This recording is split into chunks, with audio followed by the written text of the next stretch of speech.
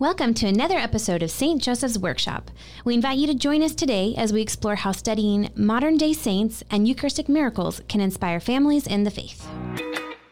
Welcome to St. Joseph Workshop, building the church at home, a place where faith and family meet. Insight from a priest, a mother, and a whole bunch of others. I'm Emily Lugo. And I'm Father Jason Cargo. Join us as we enter St. Joseph's Workshop.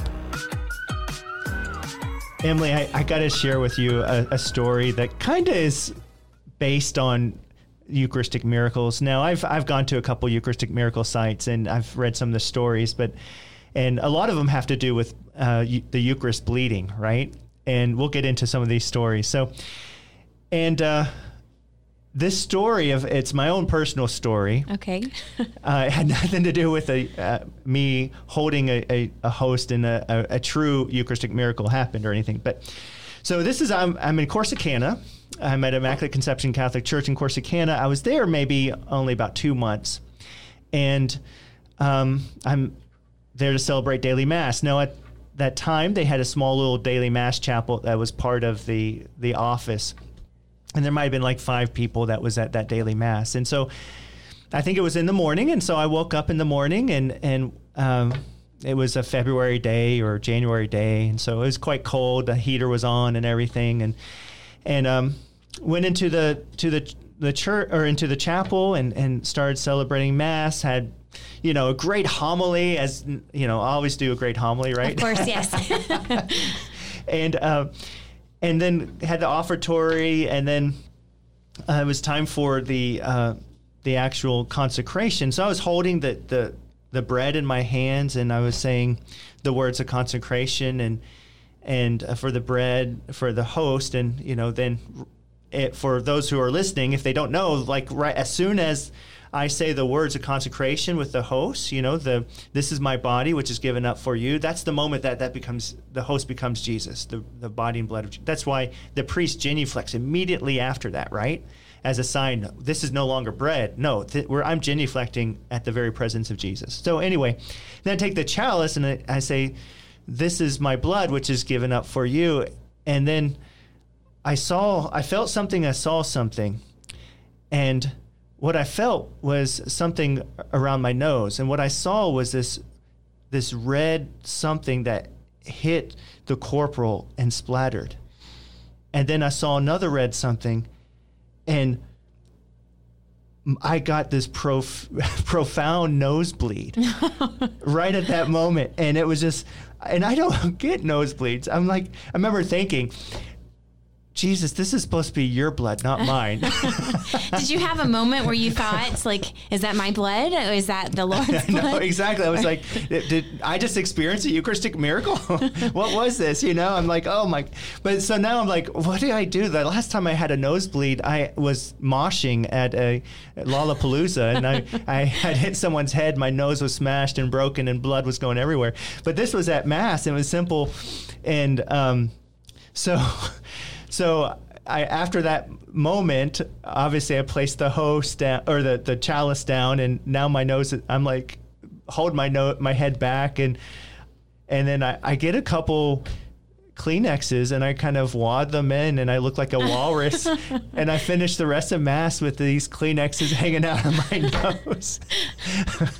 So that's the closest thing that I've had to some kind of crazy thing like a bleeding host or anything. I just had a bleeding nose.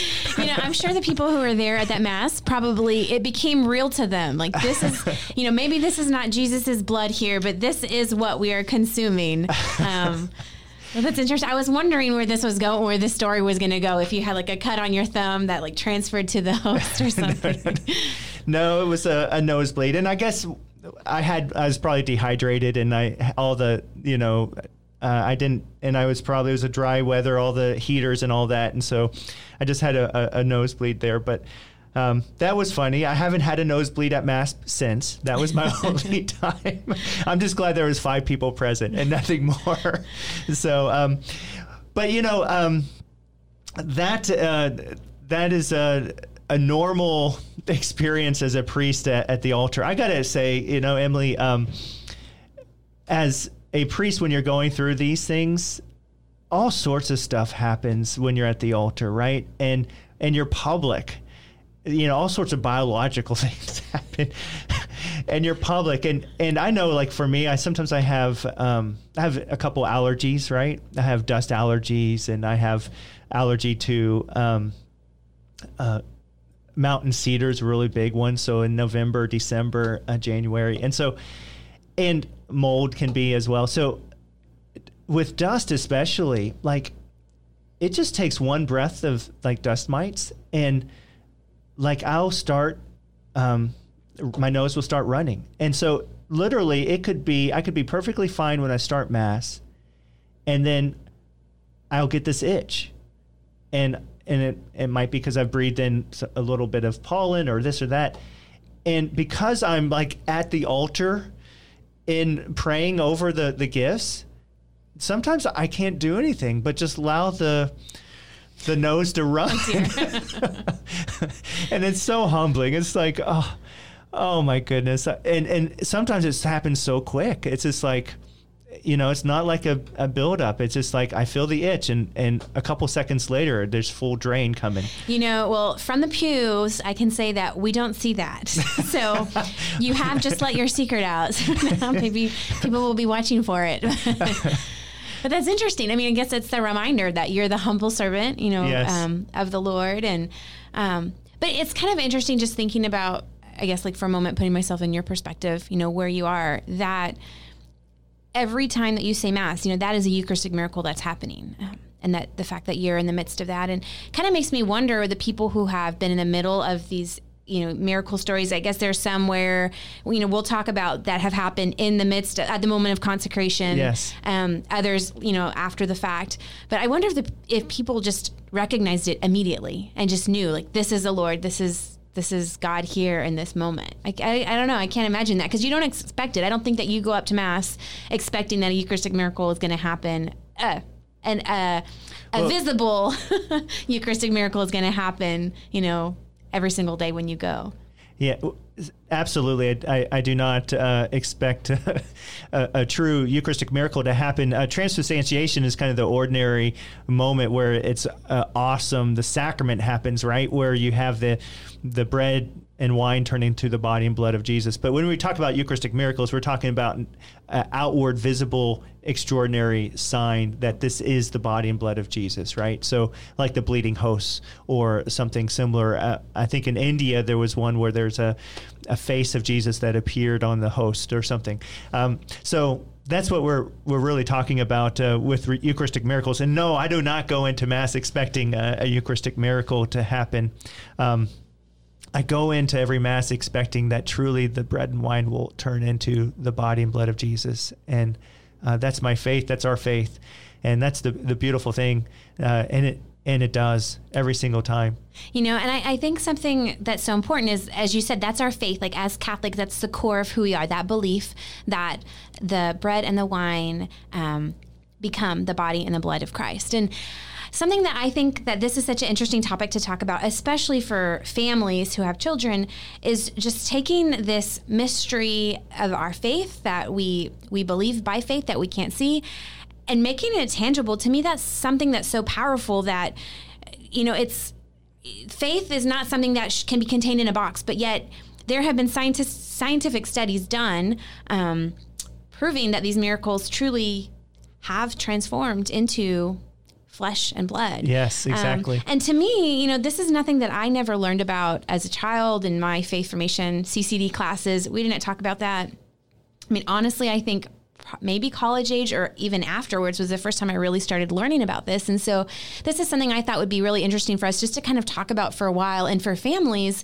especially if you have anyone who are preparing for First Communion, just it's so amazing to hear these different stories, and it really becomes real. So I thought we can maybe talk about that a little bit more. And maybe you can just start us out a little bit, Father Jason. You already told us what transubstantiation means. I don't know if you want to go into that more, or maybe just let's jump into some of the Eucharistic definitely. So we hear in the Catholic Catechism in number 1374, in the most blessed sacrament of the Eucharist, the body and blood together with the soul and divinity of our Lord Jesus Christ, and therefore the whole Christ is truly, really, and substantially contained. So transubstantiation means that through the prayer of the church and through the consecrated minister, which is the priest or bishop, that the bread and wine of its very substance becomes the very body and blood of Jesus.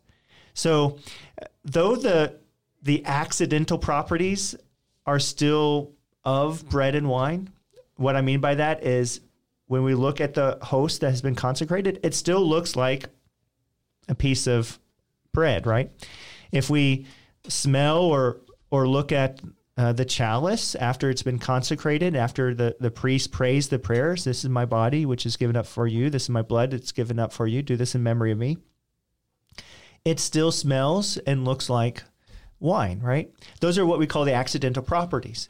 But we believe fully and truly that the actual substance has changed. That's what transubstantiation, the changing of the substance, right? So it's no longer substantially bread and wine, even though it might look like it, but it is the very substance of the body, blood, soul, and divinity of Jesus Christ. And that substance is always present until the accidental properties of bread and wine no longer exist.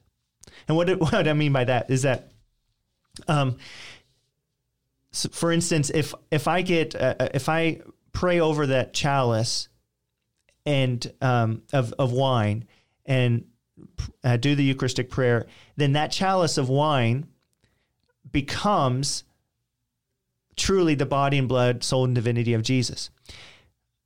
And as long as it contains those accidental properties of wine, looks, smells, etc., of wine, then the body and blood and soul divinity of Jesus as its substance is there, right? But what if I pour that chalice of wine? Now, I would not do that. What if I pour this, but I would not do this, but if I poured this chalice of the body and blood of our Lord Jesus with accidental properties of wine, the consecrated chalice, if I pour that into a swimming pool, what would happen? Well, all those accidental properties would be diffused, so much so that you could not distinguish that there's any kind of accidental properties of wine. So at that very moment, that the very body, blood, soul, and divinity, the substance would no longer be there, right? So we do that with hosts that fall on the ground. One of the things that we do is we put them in a kind of a water dish, and we allow them to soak, and then we kind of dissolve as best that can the host into this water until it becomes something that's no longer a host, right? And at that moment, the body and blood of our Lord is no longer present. So transubstantiation is just that, right? So it's the accidents remain the same of bread and wine, and that's why when you taste the chalice, it tastes like wine, right? It doesn't taste like blood. Thanks be to God, it doesn't taste like blood. That reminds me, Emily, I was doing this First Communion practice down in Italy when I was there studying, and I was giving each of the little kids a taste of what the Holy Communion would be like. So in a little Dixie cup, they would have this little taste. And so, because you want them to experience it first. I'm expecting all these little second graders would have all sorts of gross faces, right? As they take in this wine. The very first person takes the Dixie cup and kind of lifts it up to his mouth, and then takes a little bit in his mouth and kind of mixes around his mouth, and he says, "È buono." It is good in Italian. It's like only in Italy would a second grader do that, right? We don't have that experience here. So anyhow, that's kind of what transubstantiation is. For that reason, we actually have we actually store the holy host in the tabernacle, because we believe that the presence of Jesus, the very body, blood, soul, and divinity, is still in the host even after the prayers have finished, right? And that's what distinguishes us from a number of different, like let's say the Anglicans or some other different Protestant communities that have a belief in some sort of body of Christ. Some of it's just symbolic, but like the Lutherans or Methodists, they'll have communion services, but it's all symbolic. But like the Anglicans, they believe while you're doing the prayer, it becomes the very body and blood of Jesus. Well, we believe fully and completely that this transforms, it transubstantiates into the very body and blood of Jesus. And so we store that in the tabernacle, and we can go and visit. That's why we also have adoration of the Blessed Sacrament, and we genuflect and kneel before the sacrament. Thank you so much for expounding all of that out. And a couple of things that came to my mind. One is you were talking about how if you were to drop the communion host, you would put it in water and let it dissipate until it's no longer the substance. Now, isn't it true that after that fact that water would be poured out into the ground? Isn't that what you normally do? Correct, exactly. So as I mentioned, we'd never throw into a swimming pool, the chalice into a swimming pool. Yes, we have something called a sacrarium that goes straight into the ground. So it doesn't go through the normal septic system. It's a sink, a special sink that goes deep into the ground, and then the water it would just be absorbed by the ground at that point. So it's a dignified way of taking care of holy water, as well as the purified remains of the chalice and of the host that might have been in that moment being dissolved. Mm-hmm. Whenever I was confirmed back a long time ago, I think I was in 10th grade when I received my confirmation, but I was one of the first youth who became a Eucharistic minister at my home parish. Awesome. And so that was, I guess, the first time that I ever saw that behind the scenes process of how do you do the purification of the vessels. And again, this was before a lot of the changes had taken place, but that was the first time that I saw the fact that they had that special sink where the water would go directly into the ground. And I think that was my fear. I never wanted to be the Eucharistic minister of the cup because I was so afraid that it would spill. Like, oh, what will I do in that moment? I mean, regardless, I always felt nerves. I think my hands were always shaking whenever I had to distribute because I just felt the honor and such humility in that moment. But I definitely had that fear of, oh my goodness, I hope nothing drops or anything. There's a lot of pressure. Oh, absolutely. As a priest, I had those fears too. So I had, the greatest fear is to drop the host and drop the chalice. And I don't have to fear that anymore. Have you? Because that has happened. Yes. I felt really bad one time. And you might notice when I'm at the altar, I've learned to be very, very careful, especially with my sleeves. Anytime I'm reaching for something, I hold my sleeve. And so next time, maybe the listeners can kind of watch me at the altar, but I'm very, very careful with that. And the reason is because one time, this is in Corsicana, once again, you learn these things, and I wasn't holding my sleeve, and the sleeve of the alb caught the handle of the ciborium as I was turning. The altar server is right there, and the entire open ciborium. Now the ciborium is the dish that has all the consecrated hosts, was picked up and went over the altar server. Oh no. And I've never been so petrified. And that altar server was he just stood there, and I guess he got showered by Jesus, is a way of looking at it. But he just stood there and he just looked at me and he was like, what do I do? I was like, don't move. And in moments like that, the humility of it, all we can do is pick Jesus up. Right.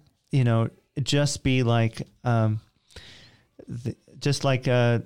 people, Simon Cyrene and the Blessed Mother, Veronica, on Jesus's passion, and just pick him up. But in this case, I picked him up off the hair of this boy, off the shoulder, off his shoe. But those things do happen. But that's why I'm very, very careful. Anytime I'm reaching around the altar, I hold my sleeve, and you'll notice that. I had one other time, and this was my other sadly, I mean, my other fear would be, spilling the precious blood. And this was not because I was in a rush. I just had bad hand-eye coordination that day. And I reached for the chalice, and I don't know what happened, but I didn't get the chalice. Wow. Instead, the chalice, which was half filled, went over and spilled over the altar. But, we know that can happen, human frailty. We give God all the reverence and the love. But we also have to remember that God, in his love for us, chooses to put himself in that place willfully, so that we may be one with him. So he wants our reverence, but he understands that there's going to be some of these things that will happen. This gets us to, I want to talk about one of our Eucharistic miracles. And I want to talk about the Eucharistic miracle in Poland, in Legnica, Poland, at St. Hyacinth Church. One of the most recent Eucharistic miracles, Emily. So it happened on December 25th, 2013. And ultimately what happened was a host fell on the ground. And to me, I think this really is a highlight of why we should have such great reverence for the Holy Eucharist. And we don't want any host or any particles to fall on the ground. And if the host does, we have a process of how we care for that. But in this particular church, at St. Hyacinth Church in Legnica, Poland, a host fell on the ground. So they took the host to the back and placed it in some water, and ultimately the host began to bleed. And this is in 2013. This is a modern day. A lot of times we think of these Eucharistic miracles. We're thinking, oh, this is something in the 8th century or the 9th century, right? This is 1,000 years ago. No, this happened just 8 years ago, right? And my scientific mind, Emily, I'm thinking, okay, well, that's probably mold. So that began to grow. And actually, I think we actually had something like that here in Dallas, where there was something very similar, and it had a reddish look, but there was tests that were done, and it was simply a sort of mold that had developed. But that's not the case in this situation, because they did those tests, and first of all, it looked like blood was coming out from the host itself. The host was preserved. It didn't really dissolve, and it looked like blood was coming out of the host itself. And they did a whole bunch of analysis on this, and they ultimately discovered that it was blood from the heart tissue, and that it was AB blood, and that they did diagnosis it as it wasn't from the surface; it was coming out from within the host. Was the diagnosis. So a whole series of different spectral analysis that was occurring for this particular host. Once again, we're thinking 2013. We have a whole bunch of different scientific data or means through which we can create scientific data for this. So that's what actually happened with this particular host. And so it was deemed a Eucharistic miracle. I mean, you do the scientific assessments on it. You say, this is what it is. It's now the host is heart tissue, and it is blood. It is AB blood that comes from the heart. And wasn't it, Father Jason, that AB blood type was what was also found on the Shroud of Turin? That is correct, yes. So that's Jesus's blood, right? Exactly. So to me, I think that's just a very... to me, because this is 2013, this Eucharistic miracle happened in Poland. They did all the scientific research on this right then and there, and proved that it is a Eucharistic miracle. So the question, Emily, is why do we have these kind of Eucharistic miracles? Why? We'll have other Eucharistic miracles we'll talk about, but why do you think God is allowing these Eucharistic miracles to happen? Wow, great question. It's interesting in that case in particular, because it was the fact that, the host was dropped on the ground. It happened on Christmas Day, yes. So is that like the revelation of Christ coming to the world? That reminder, I don't know. I know that there have been some cases with Eucharistic miracles where it's happened because of doubt, whether it's doubt of the priest, really struggling with, truly believing that was the body and blood of Christ, and almost as a result, the Lord offering them that gift of saying, yes, this is me. I am present in this host. But it's something that's so fascinating because, as you said, there have been cases within your own priestly ministry where you've had these, incidents, and it's not as if every time that happens, a Eucharistic miracle comes about. So yes, why is the Lord, picking these moments? Is it because of the fact that maybe faith is dwindling in that part of the world? Is it his gift to them to have some sort of renewal? I don't know, maybe. So that's what I would imagine, and that's what I believe is that exactly. So there's a lessening of faith in his Eucharistic presence. And so at those moments in time, the Lord, in his mercy, gives this spectacular sign, this miracle to bolster faith.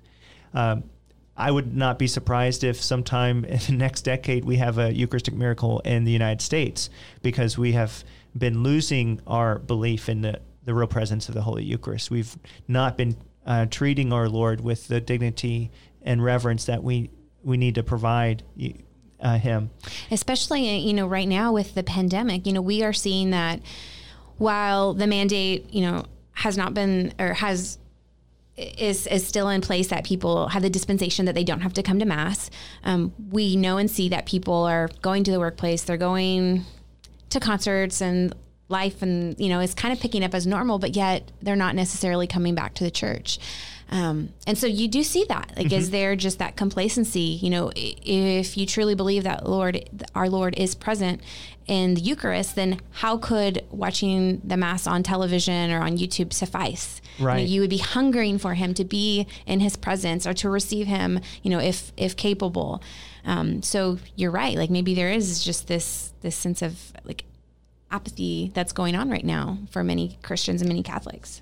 And I agree with you 100%. I would want to receive the Lord, this is, who would not want the body and blood of Jesus within them, right? So body and soul, we want our Lord. And so even if we're watching on Mass, we would want a Eucharistic minister to come by and bring us the Holy Host, right? So I do want to say briefly that, I mentioned a lot about transubstantiation, how the accidental properties of the bread and wine remain, even though the substance becomes the very body and blood of Jesus.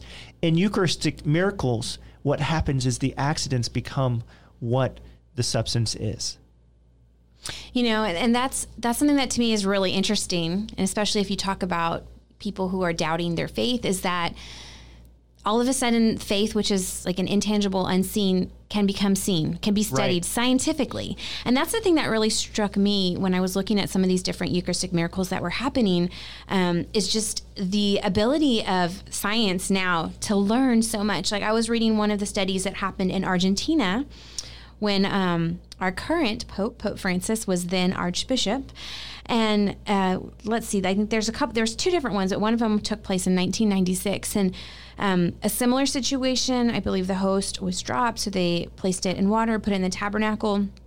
And after a couple of weeks, noticed that it started, I think in that one, it was actually fragments of the host, so that it kind of became the substance, like a fleshy substance. And so what struck me when I was reading the different scientific discoveries in that was that they, gave it to this, a famous cardiologist and forensic pathologist. I think his name was Dr. Frederick Zugebe. So he did not know where this substance came from. It came from the Catholic Church. He just thought he was studying these tissues.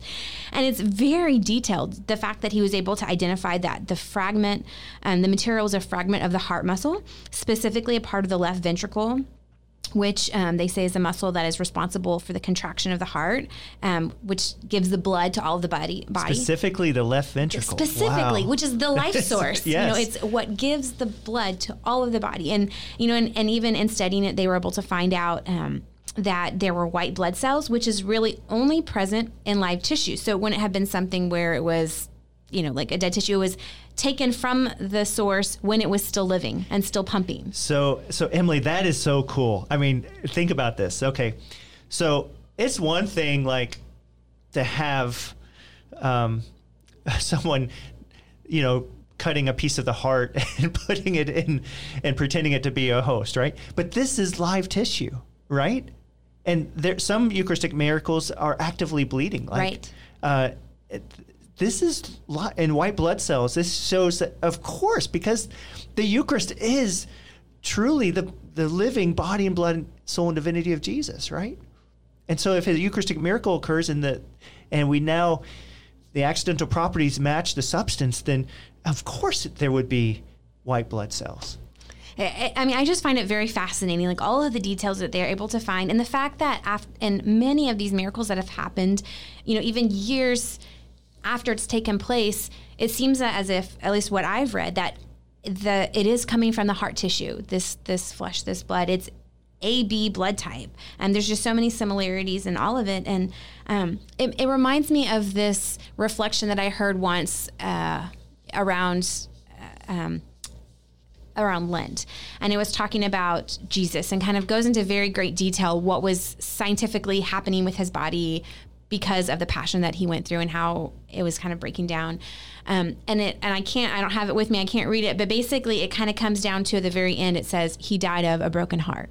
So it just kind of crushes me. Like this is our Lord who gave his life for us, like whose heart, broke for us. But yet here he is offering us this gift and these various miracles to show us that he still beats for us, that he loves us and he's longing for us to join him and be with him. And I just think it's amazing I think for anyone who's doubting and has that scientific mind, like start looking at these different miracles and read the different scientific studies done on it.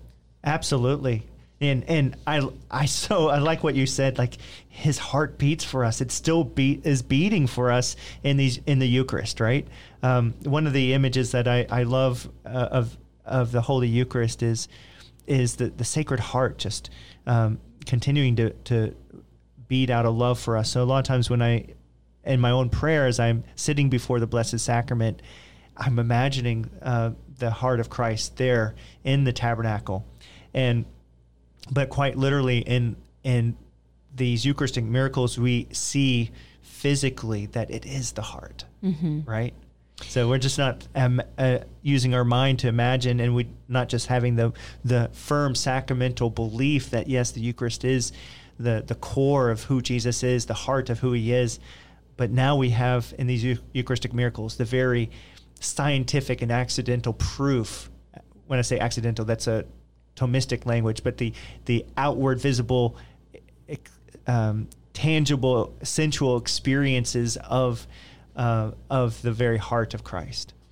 Yeah, I think it's amazing. I know that even within my own spirituality and prayer life, I have, times when I go into adoration and I see our Lord in the monstrance, and I pray and I ask him, like, Lord, show me your face. Let me see you. Let me believe that you are there, that you are present. And, I'm not going to say that I had like this glowing vision of I saw, the face of the Lord, but I felt his presence, in the midst of that. And I think that for all Catholics, that's something that we should believe, when we're going to Mass, if we go to adoration, pray for that, because not everyone has this experience, of this visible Eucharistic miracle. But we're all called to have that faith, that humility to believe that he is there and he is present. Yes. And Emily too, when we're receiving Holy Communion, receive Holy Communion as we receive Jesus, right? One of the things I really like is when people receive Holy Communion by way of their mouth or by the way of their tongue. Not everyone receives in that way, but we're given the indult or the special permission to receive by the hand as well. But every single person that I see that receive by way of mouth, they have a gesture of humility and reverence. I wish I could say that with people who receive by way of hand. I would say maybe 15 to 20% of those who receive by hand show that there's an extraordinary understanding that this is truly the body and blood. They're creating a throne for our King, for our Lord. so that would be my challenge to everyone is, before we approach the Blessed Sacrament, we're supposed to all do an act of reverence, right? The church says in the United States Conference of Bishops says the normal act of reverence is to bow, do a profound bow, and then to receive standing. But, some people might do a genuflection or as a sign of reverence. But absolutely everyone should do some sort of sign of reverence and then receive the Eucharist as they're receiving Jesus, because they are. And then proclaim, amen, I believe. Father Jason, one of the things that I think that are really important for families to consider is, especially for those who have been away from the church through the duration of the pandemic, is how do we instill that sense of reverence in the Eucharist within our children? Like, I know myself, like I had one of my children received his first communion this last year. Mm-hmm. And so, how, for those who maybe received it at the very beginning of the pandemic, have they been coming back to Mass regularly since then? Or was it, that was the one time? How do we, my son has never even received the precious blood.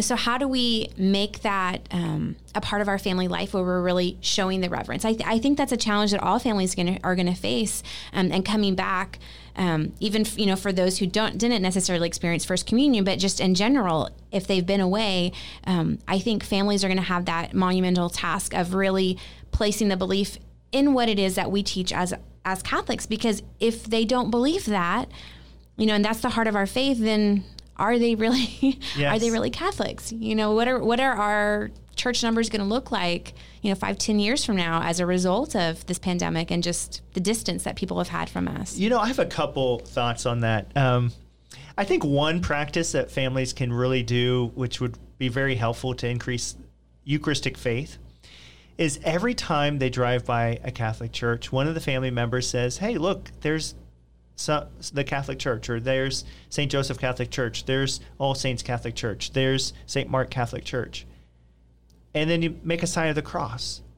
That is a very simple way to acknowledge the Eucharistic presence that is found within every Catholic church. So I think that's one way, going about your ordinary things. I think sitting at home when you're having a meal, sometimes I just crack myself up, so, because my life is so surrounded by the church and everything, I've gone into movie theaters and I've genuflected, just going into, just the ritual, because it felt like, oh, I'm in a big room. So I'm like, why am I genuflecting? This is crazy. This is going to be a great movie. Or I've caught myself like I'm sitting down at meal and I get a piece of bread and I break it and I'm like, I just broke that like I break the Eucharist. I'm like, but going to the meal and the bread, I think that could be a real simple tradition that can be done in the family, in the home, is that maybe part of the meal experience, or part of the Sunday or Saturday meal experience, is that the father or the oldest in the family, takes the bread and breaks it and then says, this bread is just simply bread. But this should remind us at this dinner table of the bread of life, the Holy Eucharist, that gives us eternal life, which is only found in the Catholic Church, or other, the Catholic Church or the Orthodox Church. And so it's not saying that bread that he's breaking right now is the Holy Communion, but it points us, it becomes a sacramental at that moment. And I think families can do that at their home so that it does increase that Eucharistic thirst and hunger. Father Jason, I want to see if maybe you could talk to me a little bit about one of our newest saints on the way, Blessed Carlo Acutis.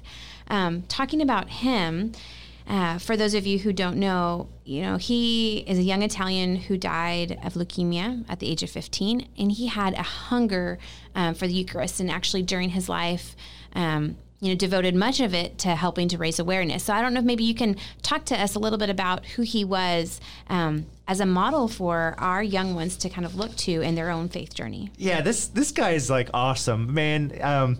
So I think every teenager should know about Blessed Carlo Acutis. So he's kind of known as the first millennial saint, right? Yeah, it's awesome. So all those millennials out there, they can kind of love him. So 2006 is when he died of leukemia. So he's certainly, if you're suffering from cancer or you know someone, you can ask Blessed Carlo Acutis to pray for them, intercede for them. But the neat thing about Blessed Carlo Acutis, we know millennials know all about computers, right? So yes. Blessed Carlo was so into computers, the internet, computer games, etc. He really enjoyed. Now it was all because he's a saint. He had everything disciplined out, right? Like I don't know. I've given up playing strategy games. I used to play like Civilization and Age of Empires and stuff. I know that's really dating. You know, this going back to the late '90s and early 2000s. But the reason is because, you know.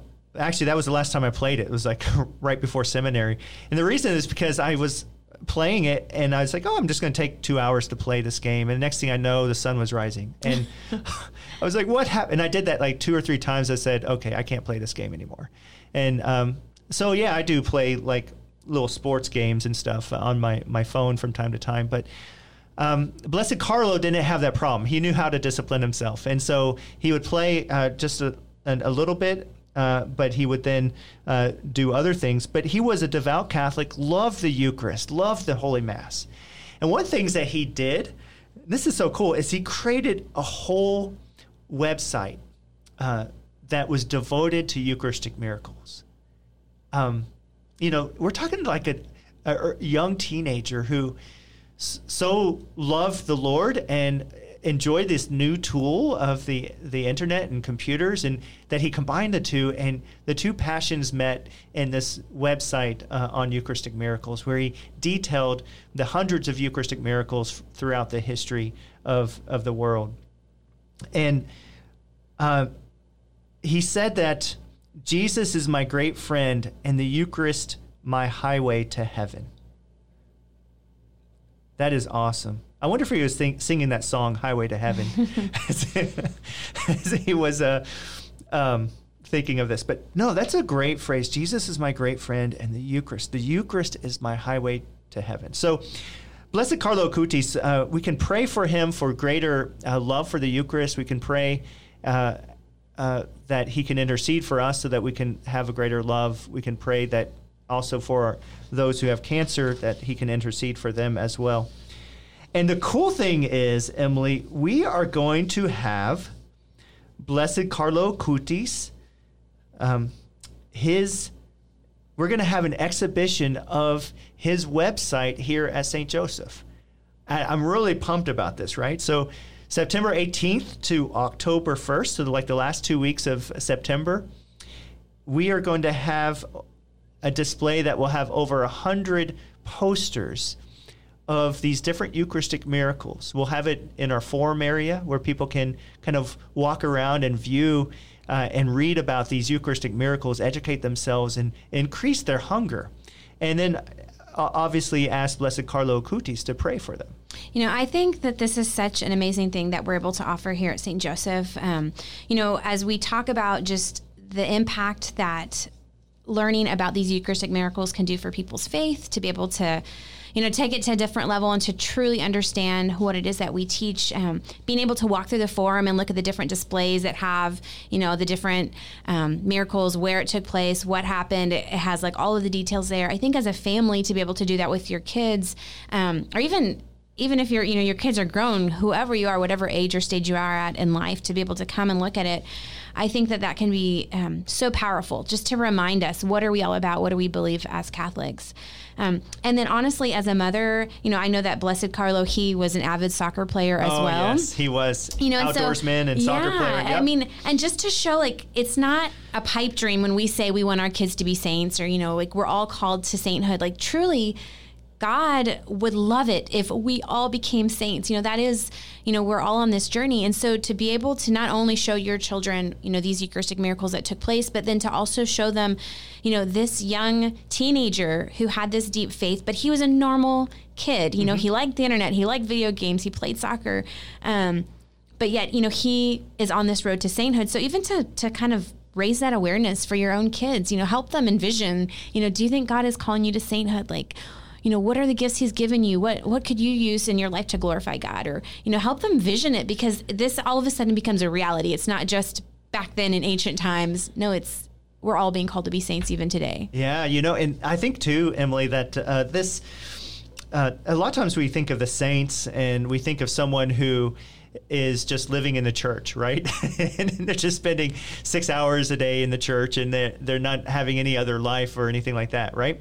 And a lot of our young people and our children, they're like, man, but I like soccer, I like the outdoors, and I like this and that, and I like computer games. And I think Blessed Carlo Acutis is a sign to all of us that the Lord simply wants all our activities to be for his glory, and for us to remember him throughout our day, that he is the God of all. But he wants the good activities in our life, right? So he wants us to recreate. He wants us to have hobbies. He wants us to work, but he wants all that to be done for his glory, right? And not for our glory, right? Yeah, I love that. I think before we kind of finish up, Emily, we've talked about Eucharistic miracles, and there's one really important Eucharistic miracle we have to talk about, and that's the Eucharistic miracle of Lanciano in Orvieto. And the story behind that, why it's important, is because we celebrate a major feast day every single June because of this Eucharistic miracle, and it's the feast day of Corpus Christi. Now, it doesn't have a same day because it kind of follows the Easter season and everything. But it migrates sometime in June. And so we celebrate Corpus Christi, the feast of the body and blood of Jesus Christ, because of a Eucharistic miracle, which is kind of cool. And so traditionally during Corpus Christi, we'll do Eucharistic processions, and we'll have adoration and things like that. So what this happened, this Eucharistic miracle occurred kind of in a long time ago in the 8th century. And this priest, Father Peter from Prague, was on a pilgrimage to Rome, and he was kind of doubting the faith. And he ended up going into Lanciano, and he had he celebrated Mass, and the host began to bleed. Ultimately, that bleeding host was brought to the bishop in Orvieto, and the bishop did a whole series of examinations, etc., pronounced it to be a Eucharistic miracle, pronounced that there would be a feast day that would be in the universal calendar of the church, called the feast of the body and blood of Jesus, Corpus Christi, and that Eucharistic miracle, and that he would have all the leading artists and musicians create music for this feast day. And so Thomas Aquinas came along, and he created the most beautiful hymns that we have in the church. And we sing Pange Lingua and parts of that with O Salutaris Ostia and Tantum Ergo at every holy hour. So this is this feast day is very special. And it comes from this Eucharistic miracle that happened in the 8th century from Lanciano.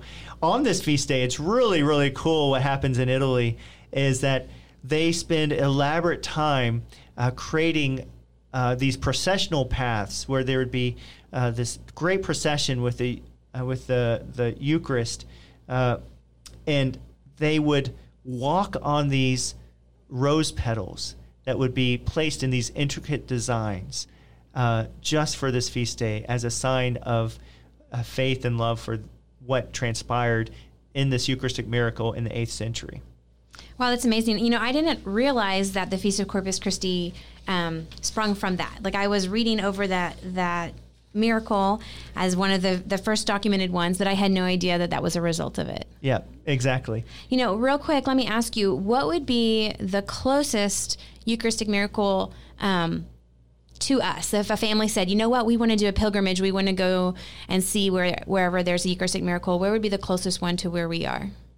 That's a good question. I think that the closest one, if I recall, is in Mexico. I think there was a Eucharistic miracle that just happened in Mexico, in Tixtla, Mexico, Tixtla. And this happened in 2006. Okay. So that would be the closest one. I don't believe we have one in the United States at this point, but I do think that will be coming because of our need for being bolstered in our Eucharistic faith. Wow, amazing. And prophetic. Let's see what happens. Yes. So now it's time for our tools, Emily. So can you bring some tools for our families? Gosh, I have so many tools today. So I'm going to just throw them all out there and, pick whichever one works for your family. But I would say first and foremost, based on what we were talking about, I think families and people just need to learn more about the Mass and the Eucharist in particular. Just take some time to really study it. And I think that coming to our exhibition here at St. Joseph would be a great opportunity for that. So that's going to be my tool number one. And I would say tool number two is spend time in adoration. If we truly understand what it is, the body and blood, the true presence of the Lord, soul and divinity, then being able to come and adore him in adoration during holy hours, I think that would provide great fruit for families. And of course, come to Mass in person. Yes. Be in the presence of the Lord. So those are great tools. But some of the other ones that I know Father Jason mentioned earlier that I just want to remind was just bringing about the significance of our faith. If you are in your car and you drive by a church, make the sign of the cross. Help to point them out to the young people so that they know what it is that we teach.